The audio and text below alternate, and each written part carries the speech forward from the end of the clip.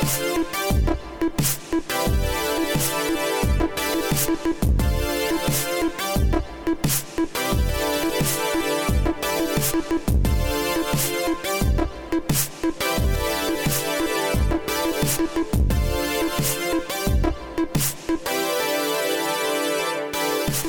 and welcome to Tomorrow. I'm your host, Joshua Topolsky. Today on the podcast, we discuss Earth-like planets, Hellraiser, and The Sunken Place.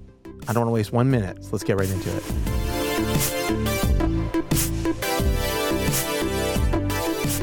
All right, we're back. Another tomorrow, a new tomorrow. You might say today's tomorrow.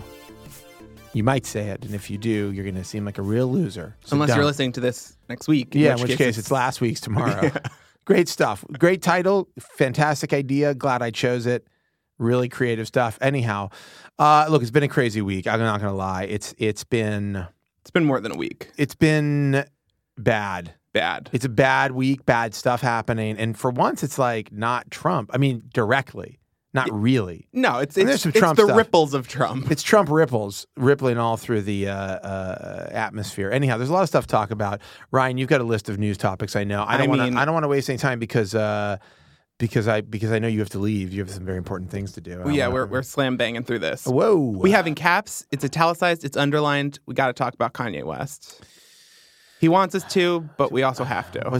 So Kanye lost his fucking mind on Twitter. I mean, I don't know. I think his mind was lost long ago, but someone finally gave him his password for his Twitter account back. And I dropped into our Slack and I was like, "What is going on?" And Leah Finnegan, the brilliant Leah Finnegan, was like, "Josh, this is exactly what a manic episode looks like." And I was like, "Oh yeah, like it is like it's totally." And I know I'm not trying to armchair psychology. Be an armchair psychologist or whatever. So something's wrong, and he should Ryan, get help. Why don't you tell the listener if they don't know, and I don't know how you wouldn't fucking know, but Ryan, explain what we're talking about. Kanye West went on Twitter, and he just started tweeting fragments of thoughts, and they were about society and creativity and his usual, like, too clever by half BS, and everyone was eating it up, and someone even tweeted, like, Kanye's our greatest Marxist and our, greatest progressive thinker. And then he immediately, like, a few days ago, took a real right turn and started tweeting that he loves Trump. He admires him. He likes Candace Owens, conservative commentator. He believes in what Scott Adams, the creator of Dilbert, has to say about like the conspiracy that is the liberal media. He tweeted like 7 videos in a row of Scott Adams. I'm like, how is this Scott reality? Adams, who, by the way, is also a documented mentally ill person. Like, Scott Adams had a concussion or something, and he, after that, has been on like a weird tear of like not having full functions. My God, there's so many bad people. And Kanye essentially has been completely unapologetic about this like support for white supremacy. And Kim is on Twitter being like, guys, leave him alone. He's a free thinker. We might not agree. It's like, dude. And you know what? Maybe it's time. Come get your man. I got a couple things to say. One, I've never really cared for Kanye, but I've attempted to, and I've talked about that on the show. I've attempted to tamp that down because when I see a successful black man who's extremely creative and taking chances, it's like the work doesn't have to be for me, but I think he was never like a force for bad or something. It just wasn't for me. I thought he was an egoist and he got on my nerves. But this level of like, I don't know if it's a troll or what. It's definitely marketing for an album. Like he made a choice to go public about these thoughts. Yeah. I mean, okay, so I followed this. I mean, I saw the initial ones, which were like, he was talking about, Donda and like whatever. I mean, I don't know if he doesn't call it Donda anymore, the company. Was he going to call the company Donda? It's just Yeezy, I guess. Yeah. Because remember, he was going to have this whole thing that was Donda it was Industries like a video or whatever. Game. Well, there was that, but no. But he was talking about his massive success, and it's just like regular Kanye shit for a little bit. Like he's Walt Disney. Yeah, he's like the Jobs Henry of his Ford. generation, and which is like, okay, fine, sure. And then it's like then it started to veer into this like. Yeah, it was just like conspiracy. It's like the people. I don't know. It wasn't like he was going into conspiracy, but it was like how do you get from, George Bush doesn't care about black people, which is like, people freaked out over because it was like, oh, he's so outspoken about, his feelings on, this kind of like latent racism in America not that long ago. And you go from that to this fucking insane tirade about how Trump is great and he's a tiger and all this bullshit. I honestly kind of do see how it connects, though. I think he is an egoist, and conspiracy theories feed narcissism, especially if you're not presented with the full like set of facts or you don't really care. It like makes him feel like he's in on special knowledge. He's the maverick. He's the one who's like thinking differently, no matter what those thoughts are. Do you know what I mean? And he's always really prided himself on that. Yeah.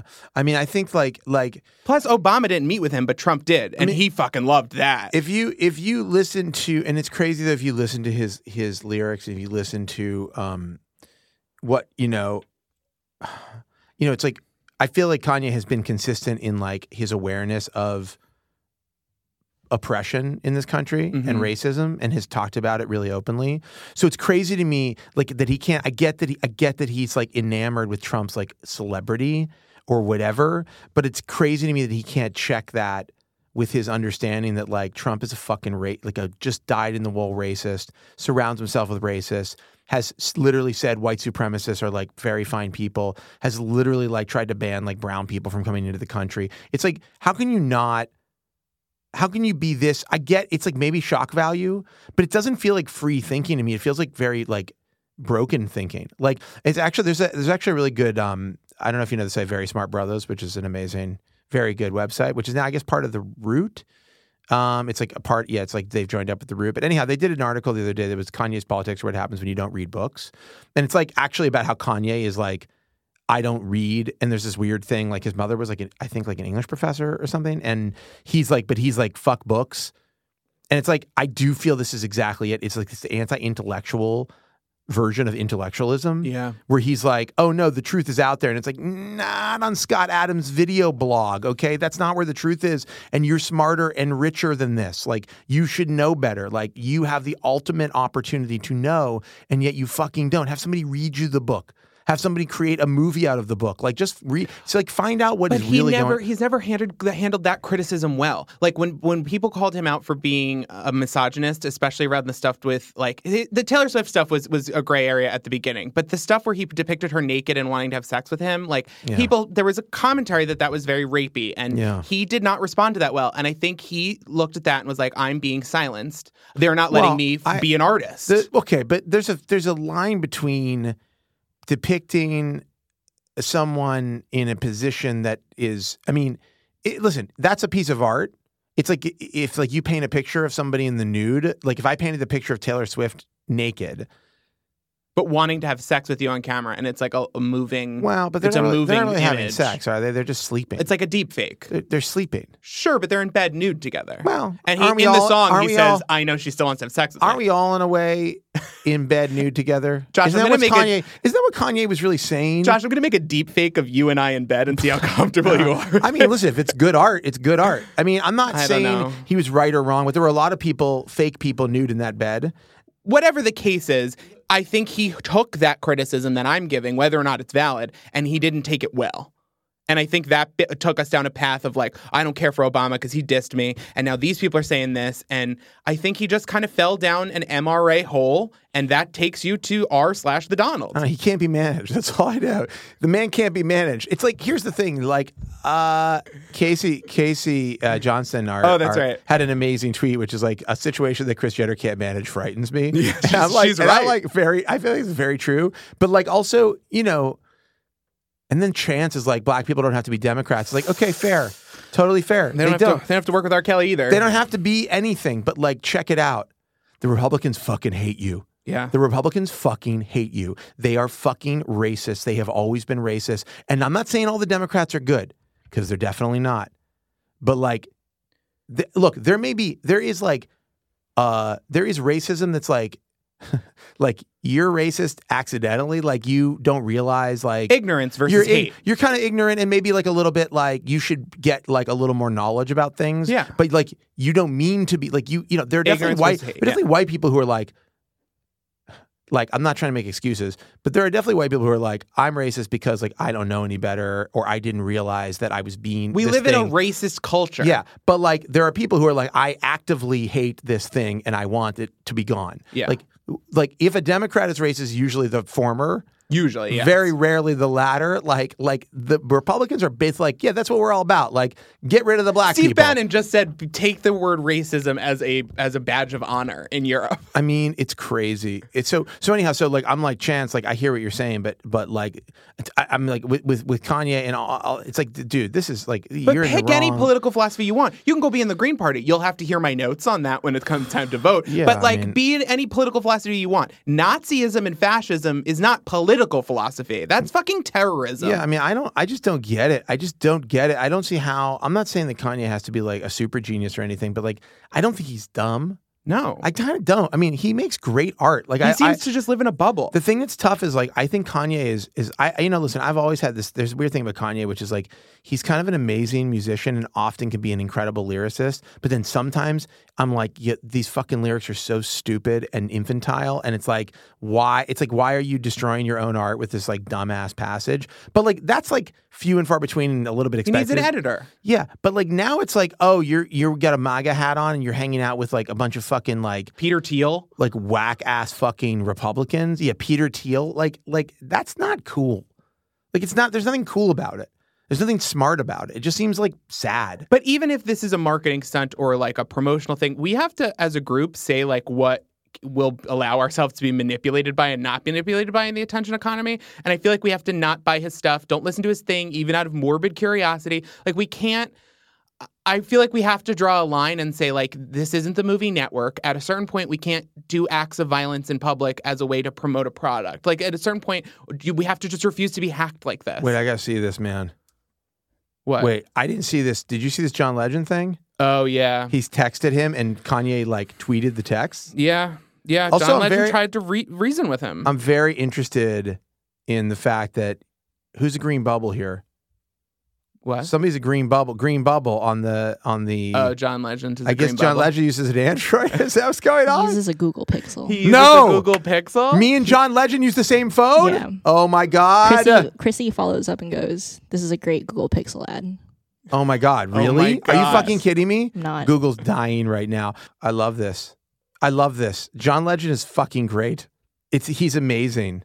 He tried his best. There's like a follow-up text where he's like, well, I guess if you're posting our texts, I do have a new single out. I love you, John, and I appreciate your thoughts. I don't know what the beginning of this is, but as you know, what you say really means something to your fans. This is John Legend talking to Kanye. They are loyal to you and respect your opinion. So many people who love you feel so betrayed right now because they know the harm that Trump's policies cause, especially to people of color. Don't let this be part of your legacy. You're the greatest artist of our generation. In which Kanye responds, I love you, John, and I appreciate your thoughts. You bringing up my fans or my legacy is a tactic based on fear used to manipulate my free thought. And then John says, think freely, think with empathy and context too. Your words and actions have consequences. Much love. And so since you're posting text, let me add that I have a new single out, haha. And then Kanye says, haha, crying smiley face. I love you, John. It's like, I think here's my take. No, that's a little fun for me. Okay, so here's a little whimsical for what's happening. I'm going to do it. I've watched Kanye on Twitter now, and now I've seen a personal interaction between him and John Legend, another co-Pixel user, who I now have part of the Pixel Brotherhood. From the Pixel Brotherhood, a bond that goes deep. I'm going to do it. It's unpopular. People don't want me to do it, but I'm going to say it. I'm going to play armchair psychologist.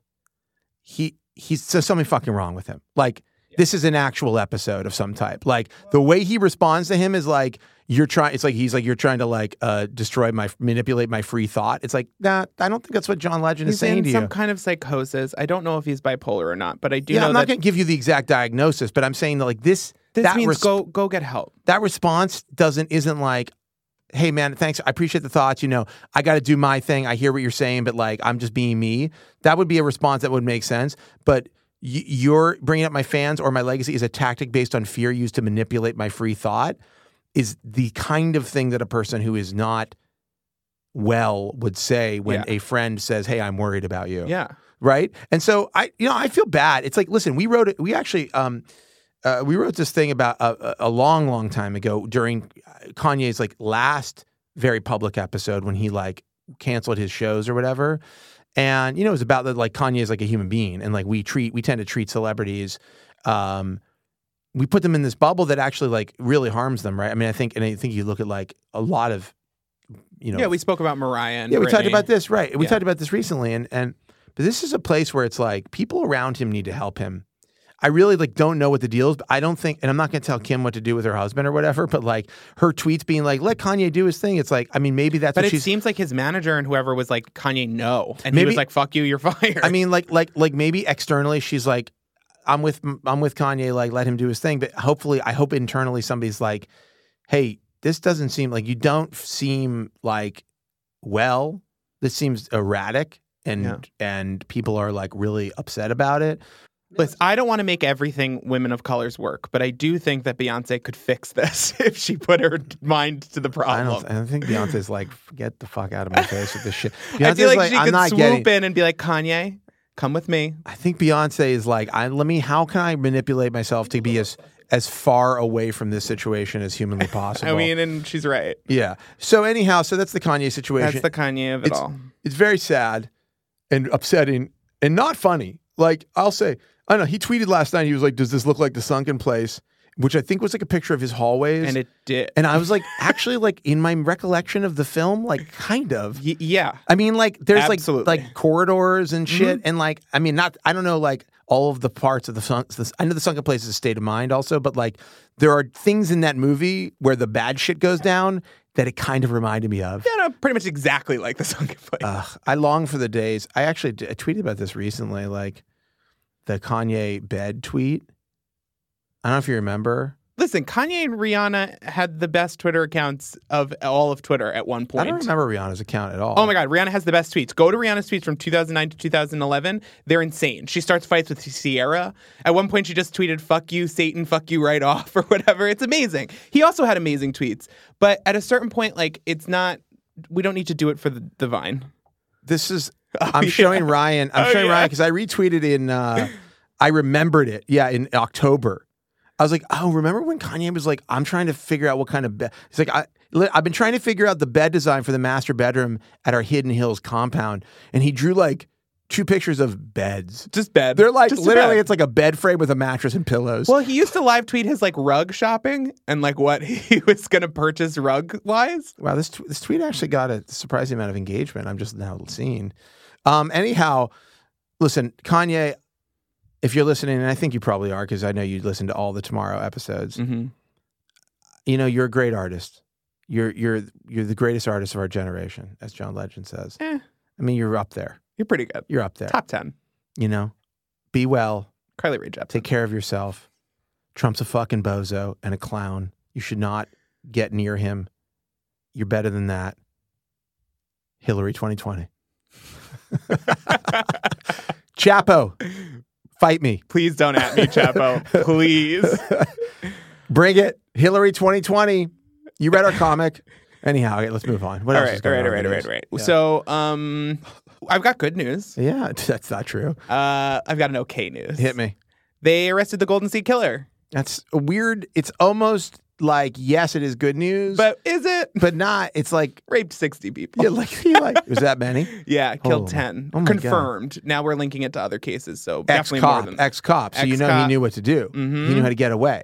Mm-hmm. It's fucking dark, but what's really crazy is that he was caught. Yes. Because of the book that Patton Oswalt's wife wrote about him. Michelle McNamara. We had her on How Was Your Week talking about this. It's crazy. We had an interview with her, and she was so passionate. And I remember thinking, how have I never heard of this case before? It's crazy. And by the way, as a man who's married to a woman who's very, very interested in murder, and unsolved murders, I feel like a real, I understand a lot about how people get obsessed with these things. Mm-hmm. And I think it's so interesting that, it's very sad, obviously, because she died. Yeah, she passed away.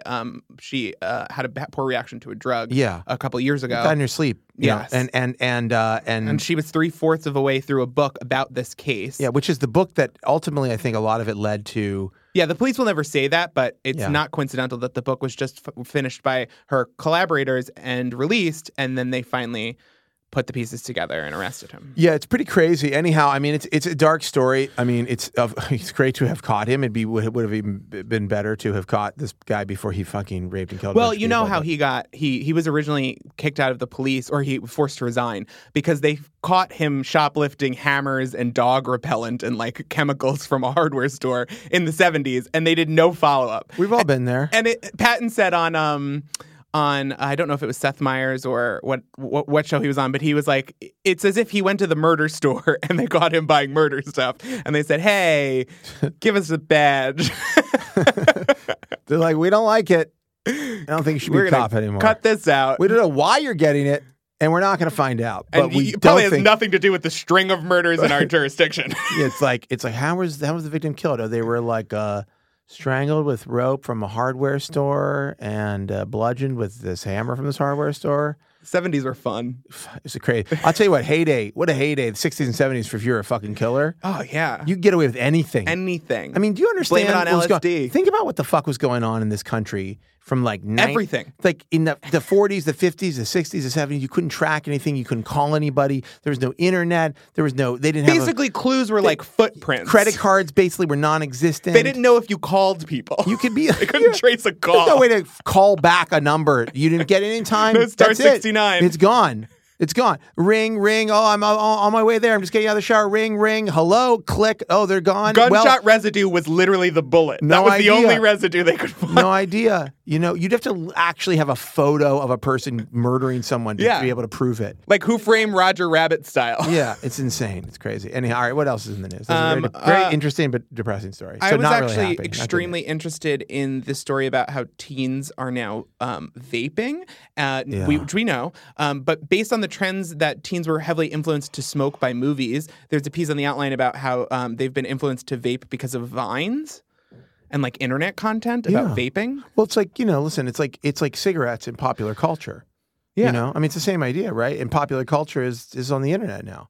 That's where the shit goes down. I guess. I mean, I'm from that generation that like Vine, smoking was going away and we didn't have vapes yet. Same number of words. Say it starts with a V. Yeah, I mean, this to me makes sense. I mean, I think vaping is obviously, we're going to learn, I believe.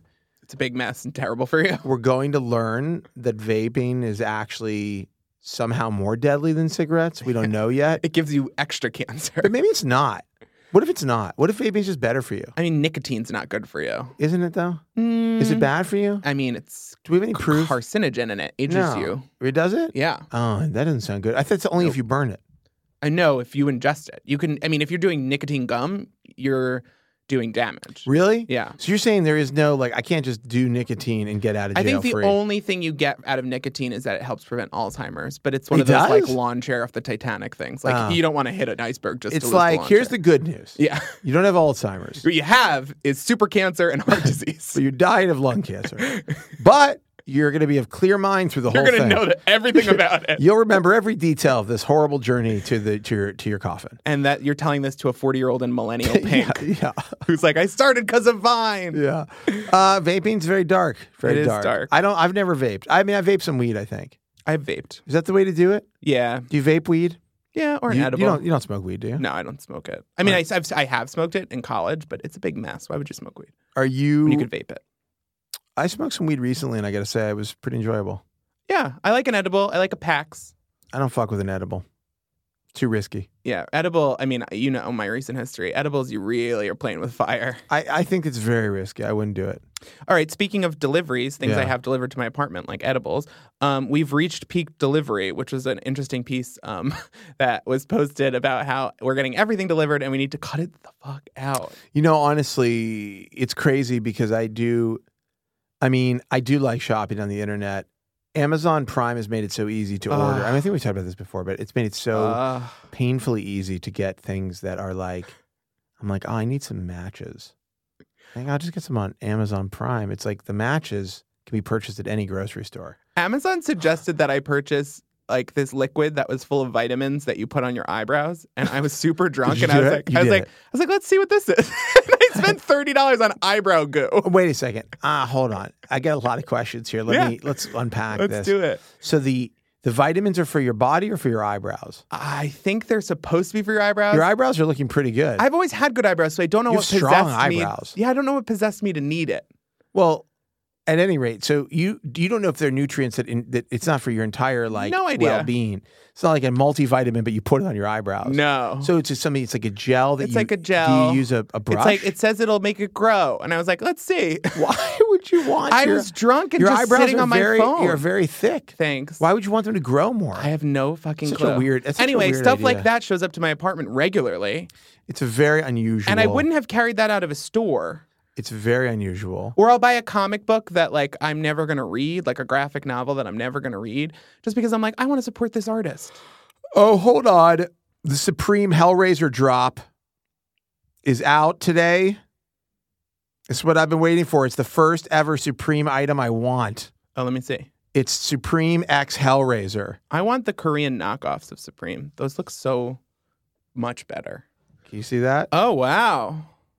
Are you going to buy this? I want to see if I get the shorts. You should get the... Oh, it looked like a kilt. I thought it was a kilt. No. Where is it? Wait, get the trench coat, the denim trench coat. I want. If come on. if the Here it listener is. doesn't know what this looks like, it I'm is buying Hellraiser I'm on buying a shirt. it. This is what I want. Am I a large or an extra large? It looks like a votive candle of Hellraiser. How much is this? This is a good value.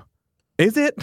I think this is eyebrow serum territory. Let me ask you a question. Am I a large in Supreme or an extra large? That's tough. How baggy do you want it to fit? You're tall, so that's what makes it tough. I'm 6'4". Now, most of my clothes are extra large. Yeah, I always get the extra large just in case, because I'll hem shit down, but not Supreme You stuff. can't hem it. I'm not hemming that. This is such a waste of money. Yeah, this is eyebrow territory. Hold on, I got to go back. What is eyebrow territory? This is your eyebrow gel. This is the Josh version of buying eyebrow vitamins. What is this? It's a sweater, acrylic with Hellraiser jacquard graphic on chest and back. It's pretty good. I'm gonna put it in my cart for now. Okay. I've never wanted to buy anything from Supreme, and here I am on the Supreme website checking out some Hellraiser. A T-shirt for $128 feels like not a great value. I think I'm going to have to buy this. Well, listen, unfortunately, I took a break from news to buy my first ever Supreme item, the Hellraiser sweater, which is money well spent, I think. Ryan, anything else that we should know about the week? Any other important items that have occurred? There's an interesting piece on the outline about K-pop being a propaganda tool between North and South Korea that I think Yeah, it's true. It's a really interesting story. very good. So go read that. But I have nothing to add to that except I love K-pop. You have anything you want to support say? Queen Hyuna. All right, good. Well, listen, this is a great experience. I really enjoyed it. Oh, I could get the Hellraiser skateboard, Hellraiser Supreme skateboard. I mean, it seems like a good investment. $66. Yeah. I mean, it's like I feel like I'm going to be able to resell that pretty quickly. I mean, at some point Zelda's going to need a skateboard. She's going to need to ride or die. She'll have Hellraiser. All right, well, Ryan, we got to take a break. This was a wonderful news session. I really enjoyed it. But then we got to get into our interview with the very talented and also very British writer, Lewis Gordon. So we'll be right back.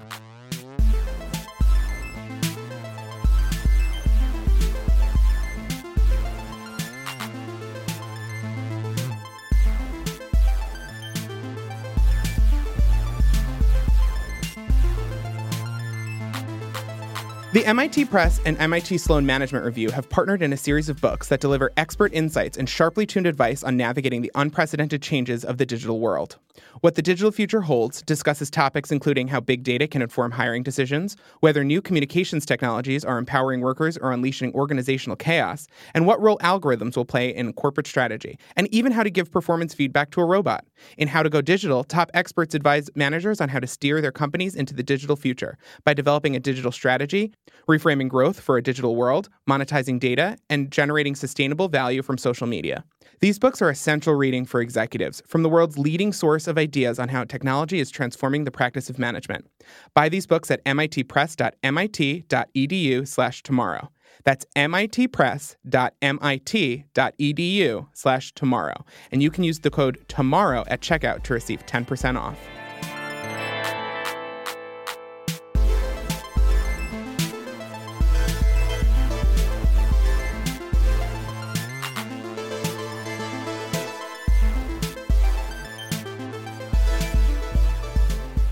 My guest today is a very talented writer who's just done a piece for The Outline, which you probably have read, and if you haven't, you should, about the rise of ambient video games. I'm, of course, talking about the very British Lewis Gordon. Lewis, thank you for being here.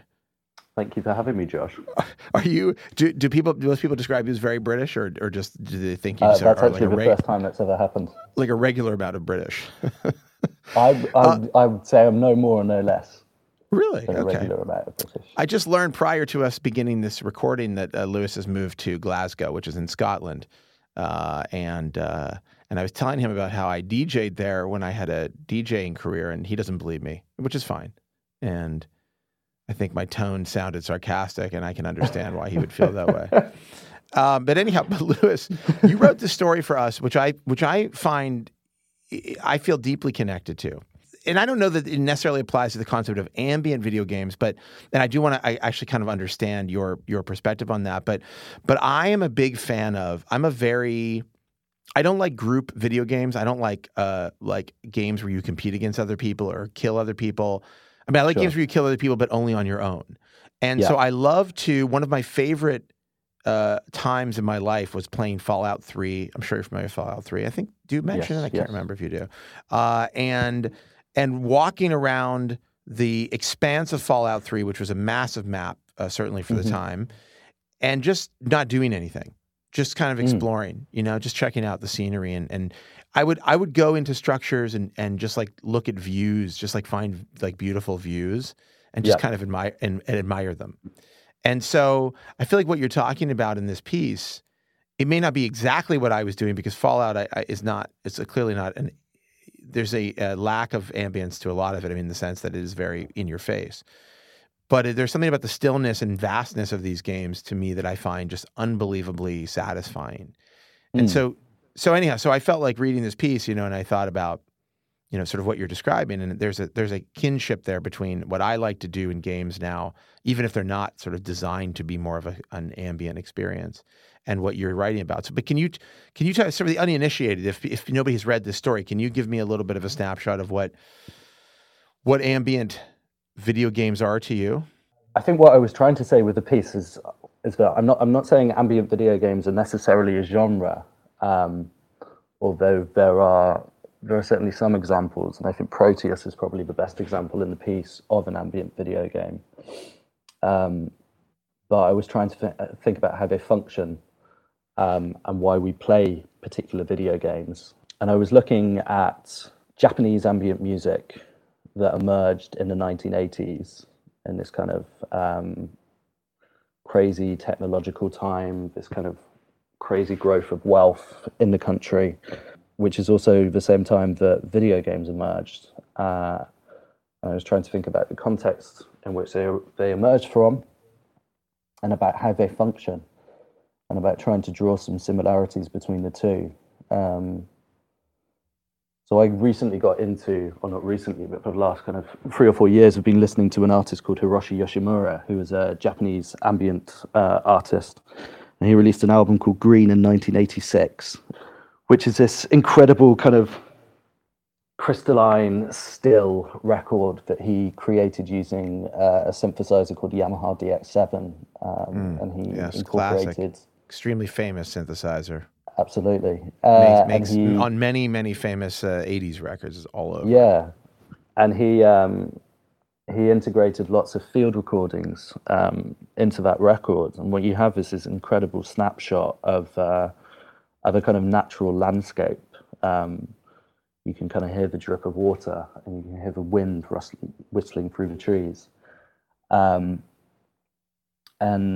recently I've been playing Zelda Breath of the Wild, which has a lot of those kind of, it creates or attempts to create the same kind of image. And in the same way that Hiroshi Yoshimura, when you put that record on, or when I put that record on, it puts you in this incredibly calm, relaxing, almost kind of meditative state. There are particular sections of Breath of the Wild, along with some of the other games that I mentioned, that put you in a similarly calm kind of state, and give you a kind of like a moment to reflect or decompress. And that to you sums up the concept of the ambient video game, or that there is either moments or a design inherent in a game that's meant to feel, relaxing. Yeah, it is relaxing. It's certainly relaxing. I think what ambient music is incredibly good at, and what particularly the Japanese ambient music is incredibly good at. So artists like Hiroshi Yoshimura or Satoshi Ashikawa, is they're incredibly good at creating a sound world that you feel like you can step into. And video games, if they're one of the few things that they're very good at, is creating a world or an atmosphere that you can step into. And when you play them, or when you put an ambient record on as well, it's almost like putting another layer of reality onto your own, which kind of makes it slightly more tolerable, if you like. Yeah, I think that's interesting. You touch on, you talk about Brian Eno in the piece, and you talk about music for airports. And obviously when people think of ambient music, they immediately go to Eno. But there was this kind of concept. His concept was very much, at least in some phases of his career, of music as a kind of transformative element in a space, right? An element that was sort of there but not there, but could have sort of a quality of being of altering your experience in that space, but not necessarily like hitting you over the head with it. The game idea is interesting though, because you're really talking about these are very designed experiences, right? In Breath of the Wild, which I've played a bit, is ultimately there's also like, as you're kind of like ambiently wandering, you also like you come across like these weird creatures that you have to kill, with your bow and arrow, or I'm killing them. I don't know what other people are doing with them. Maybe maybe you can just avoid them. Like, I don't know, but in my experience, right? So the game is not designed expressly for that, but there is a poetry to it, a kind of stillness to it that you're referencing here, that you're kind of like thinking about as you when you wrote this piece. But I wonder, do you think this is do you think that there is a direct line between, let's say the music of Brian Eno and this kind of art appearing in a game like the new Zelda game, or is it, as I was talking about with walking around Fallout, like you can create the experience you're describing very easily by wandering off into a field, and that doesn't seem like it's on purpose necessarily. No, which is why I kind of am hesitant to call ambient video games a genre in themselves, but they certainly have these elements that function in an ambient way. I think as I've played more of Breath of the Wild, you're right, there are these moments where you have to kill things, and there are these kind of like quite stressful moments. There's boss battles, you got to fight these boss big battles, robots. And there's like a lava world, which definitely doesn't fit into this conversation at all. It's quite unpleasant to be in. But as I played more of it, I would find myself not doing what the game would ask me, and going and trying to find a meadow or a forest. These kind of situations where you have this kind of interplay of the light and the sound, and there's not necessarily much to do, but it puts you into this kind of state of mind. In the same way that I put an ambient record on, it might be to work or to relax or something like that. I seek out these kind of experiences within this particular game and within other games that function in the same way, that allow me to take a moment of reflection or something like that. So that's interesting to me because, it's clear that there is a direction that the game wants you to take. This is true in the Fallout games. Sure. That there is a obvious direction that they want you to take to fight things, to battle, to win, or whatever. But you can go off on these sort of like explorations, which is to me is a great part of these games. Like I got the new Far Cry, which I saw you tweeting about, and I want to talk about a little bit. But I got the new Far Cry game, and honestly, what I really want to do is just kind of see what's there. You know, I don't know that I want to engage necessarily. I mean, I will engage, you know, but there's something. But I wonder how much it's a kind of a factor of two things that are happening. One is like I feel like the external world feels particularly stressful right now. And in fact, like when I think about playing a game, often at the end of a day, I'll think like I'm going to play, you know, let's say Far Cry 5 or I haven't finished Horizon Zero Dawn, which has a ton of these moments. I mean, Horizon Zero Dawn is like literally just like chock full of like walking and exploring and not really doing much of anything. And it's so beautiful. But is it a product of our modern world? So there's two things here. One is we live in an incredibly stressful time when the external world seems particularly fraught and upsetting. And the second is that games can now be expansive, right? They can have distance that games of the past didn't. And I wonder how much when you're doing this exploration, when you're walking around, does it ever feel to you like, is the ultimate escape here really about doing nothing? And is that what your brain is ultimately after, is to do nothing? Possibly. I don't know. I mean, well, it's great talking to you, Lewis. Thank you so much. No, I mean, like, does it, you know what I'm saying? Like, does it seem like, you know, the game's not asking you to do this, but you are saying, I don't want to play the game? No, I think so I work on my computer all day. And my day consists of a screen, and it consists of an internet browser with probably 15 to 20 tabs open at any one moment, with numerous other windows open as well. And there is this kind of there's this work environment which is overstimulating, noisy in a kind of visual sense. To be able to step into these worlds and not necessarily follow what the game wants you to do is one of the rare moments where you have a screen filled with just one thing, and it allows you to focus and kind of focus on one thing and kind of find maybe like a piece in that possibly. And so the love of this, it seems like for you, is directly related to your interest in electronic music, right? I mean, do you feel like this was it something like, I mean, clearly you're interested in ambient music and electronic music generally.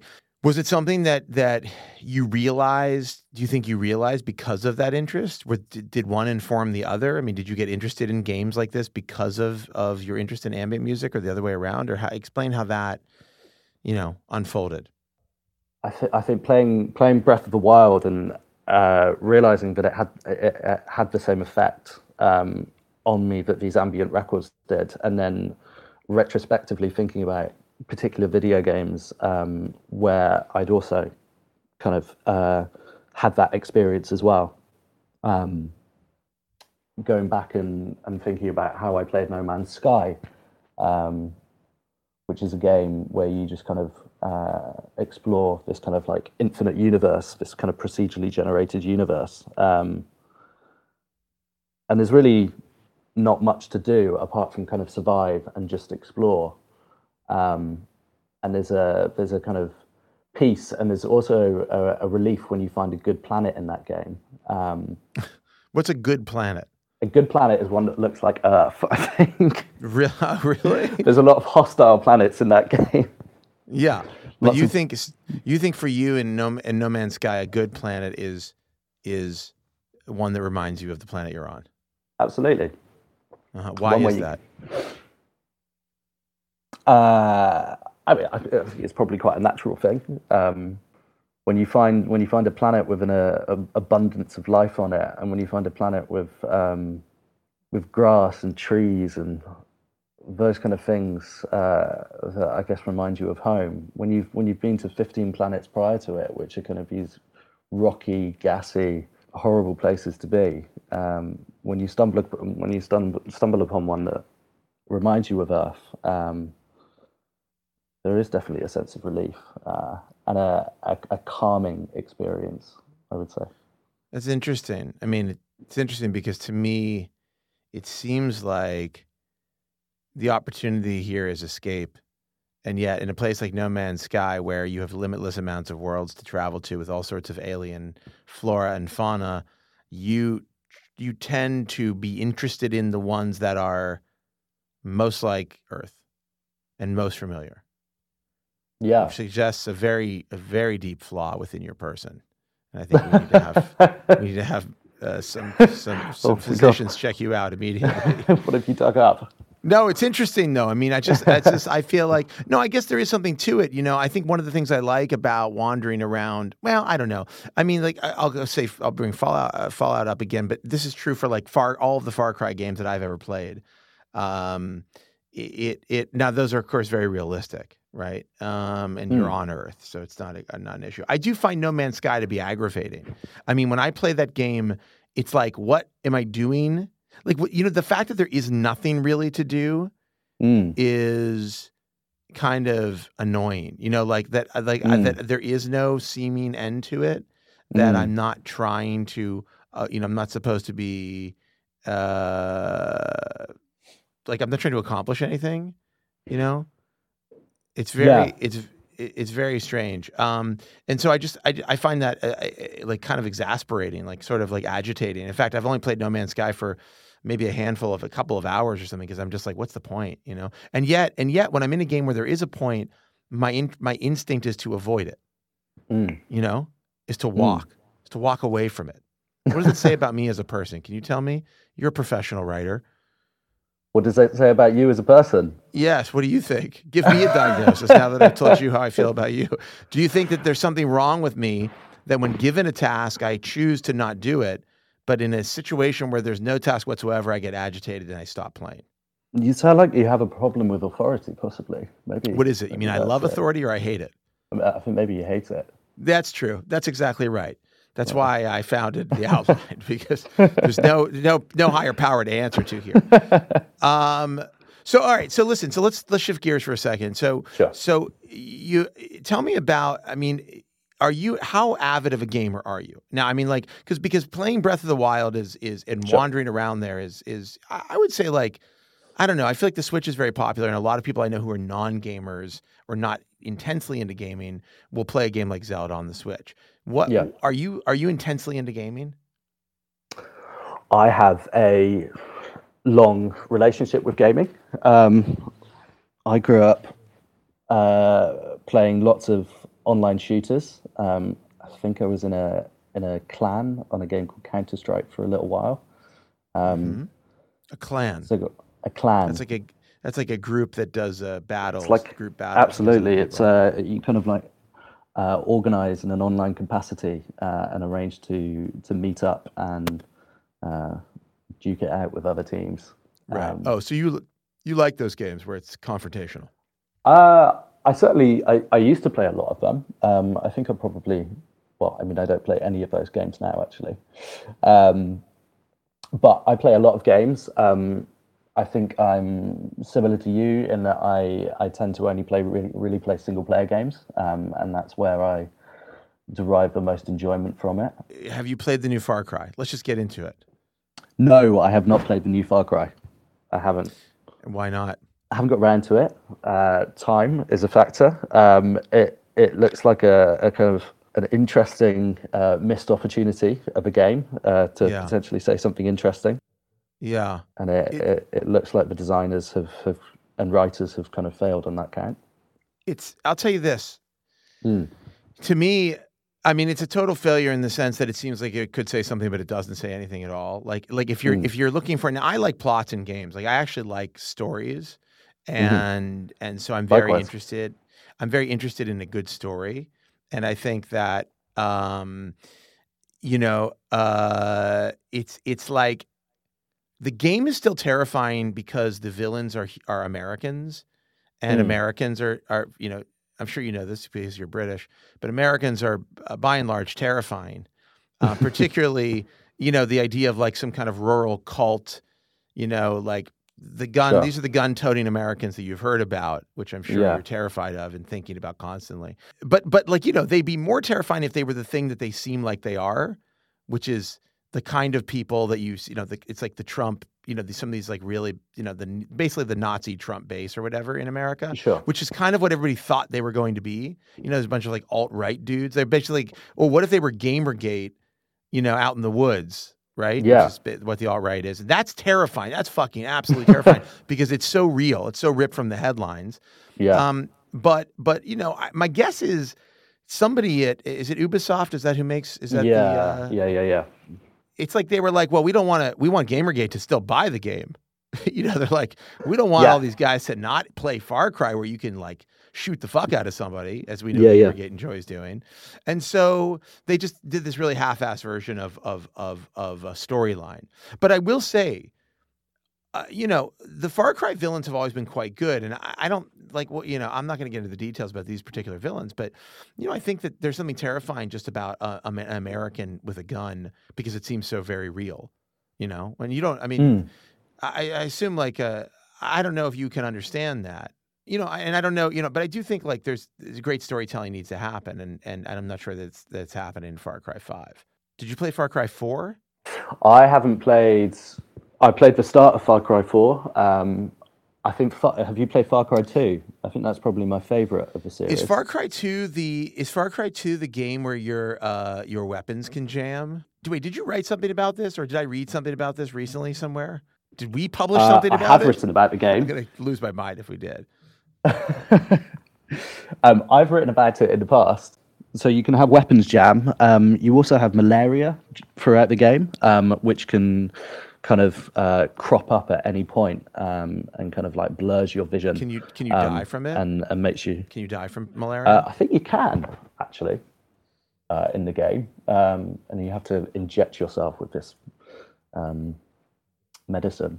But Far Cry 2 is incredible in that it gives you this kind of intensely hostile environment. And when a lot of first-person shooters are about empowering the player, Far Cry 2 kind of disempowers the player and de-glamorizes the violence that you're taking part in, which I'm not sure the other Far Cry games do. You mean it makes it seem bad? I do, yeah, absolutely. Like you feel like you shouldn't be killing people in Far Cry 2. Yeah, I think so. And you're plonked into this kind of conflict happening in a unnamed kind of West African state, and all your actions do is exacerbate the situation. But all you can do is shoot people as well. So you have this kind of spiral of violence and chaos, which you begin to feel shitty about. It sounds nightmarish and also amazing, and I'm surprised that to hear such a glowing assessment of it. I mean, I for me, it's hard to find time to play any game at all, but that does make me kind of interested because it is. I mean, so it is insane that all of video games are just walking around with some type of weapon. I mean, the vast majority of them is like you could do anything in this world, but what you're actually going to do is you're just going to hold like a sword or a gun and use it as much as possible. Yeah. I mean, I get that it's like this kind of weird like wish fulfillment where you're this kind of strange situation where you are playing out something that you don't get to play out in any other context. But which is good, I think, ultimately. But yeah, I mean, it's interesting. Like that makes me very curious because what is it like to play a game where it doesn't feel like you should be shooting everybody? I don't think I've had that experience. What when you have a gun? Yeah, well, like I'm not like when I have a gun, I'm not like I shouldn't shoot these people. I'm just like I definitely should shoot everybody. Absolutely. Right?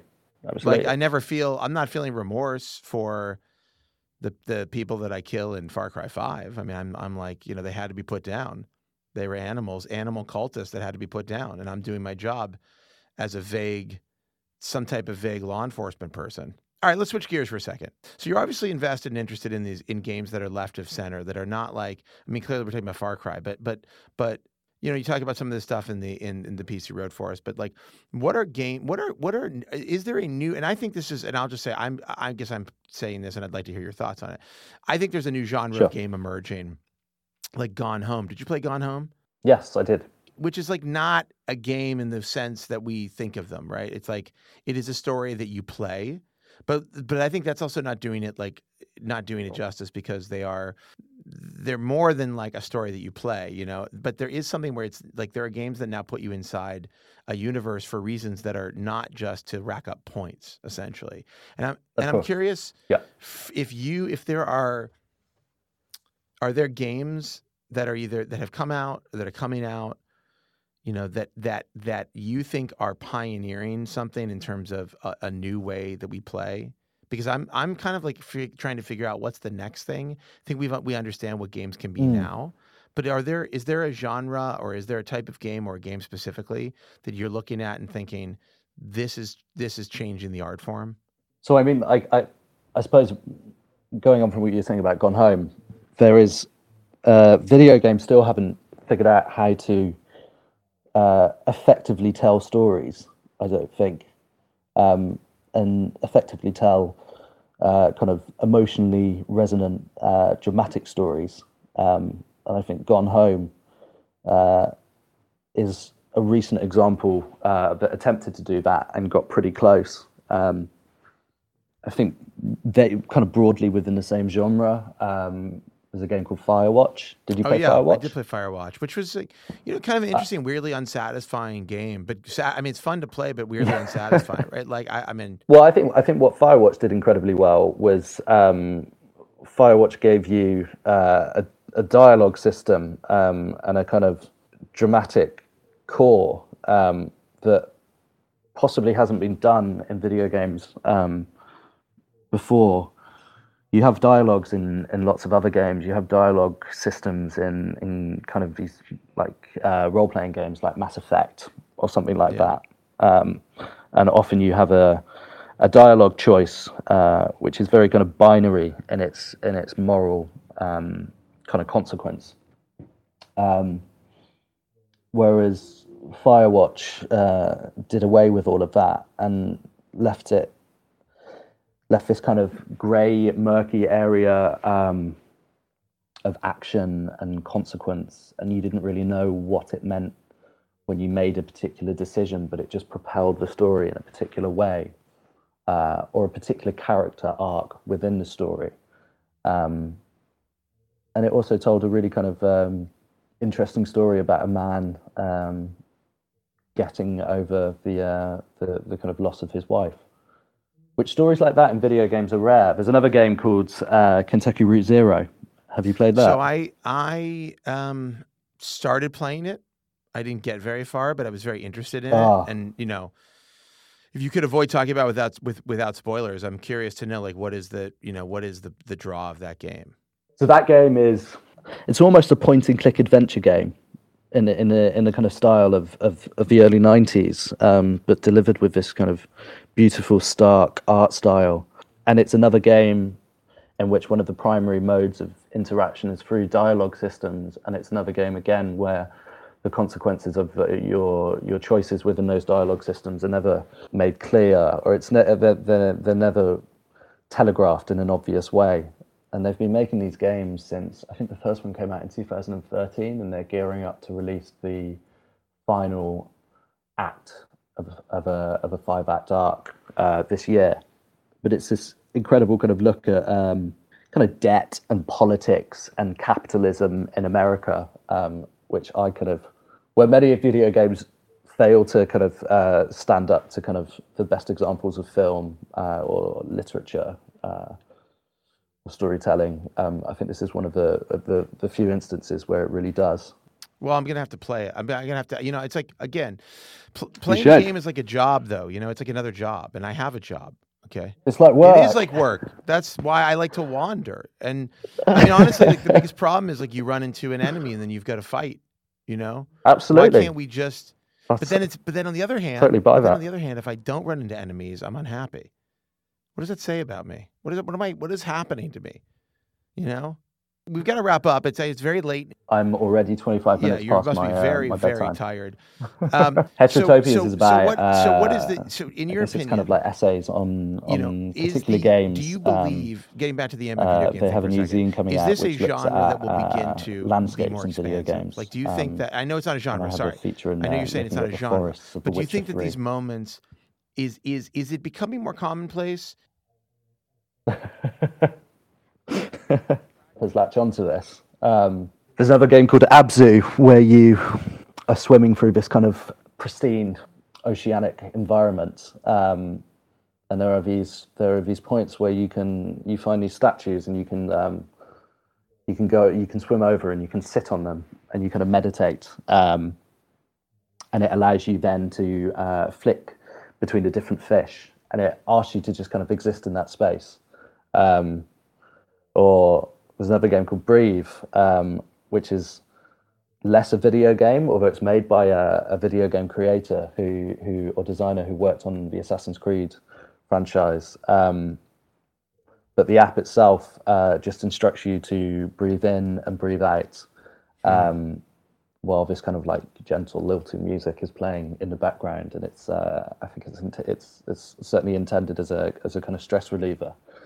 So you are starting to see particular moments or games or apps designed with this kind of explicit goal of relaxation or self-care, something to just I guess a kind of quiet place.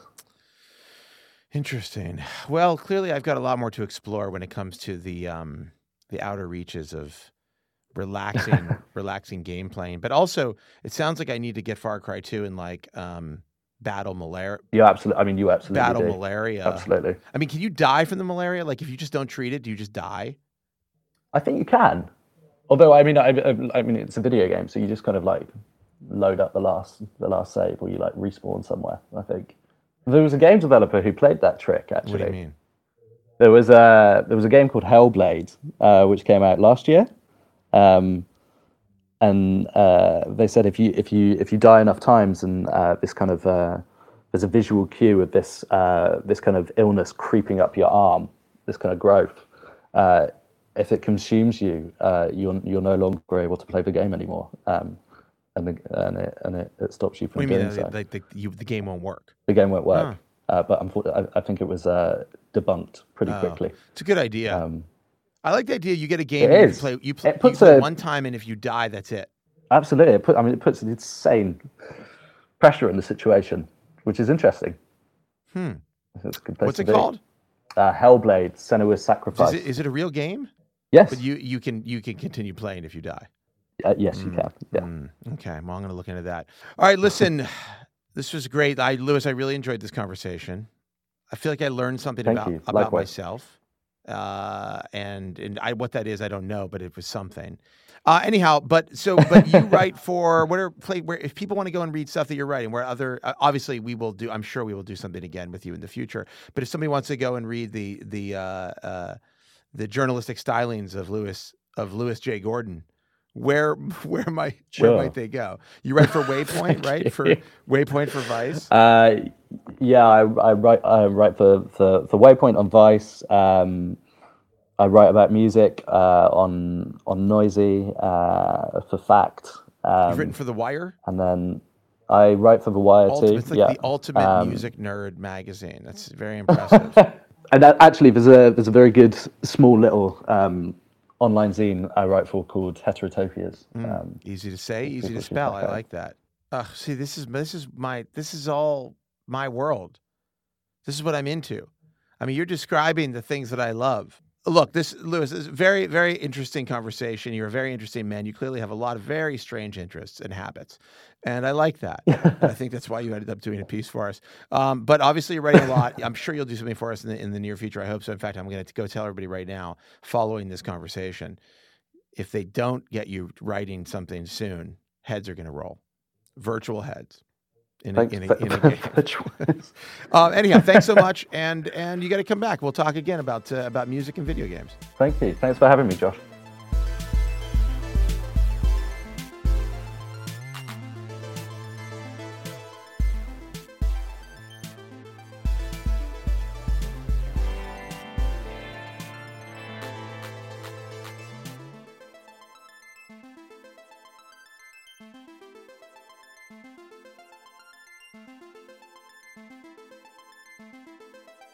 Well, that is our show for this week. We'll be back next week with more tomorrow. And as always, I wish you and your family the very best. Though I've just learned that your family has fired their manager and logged back into Twitter.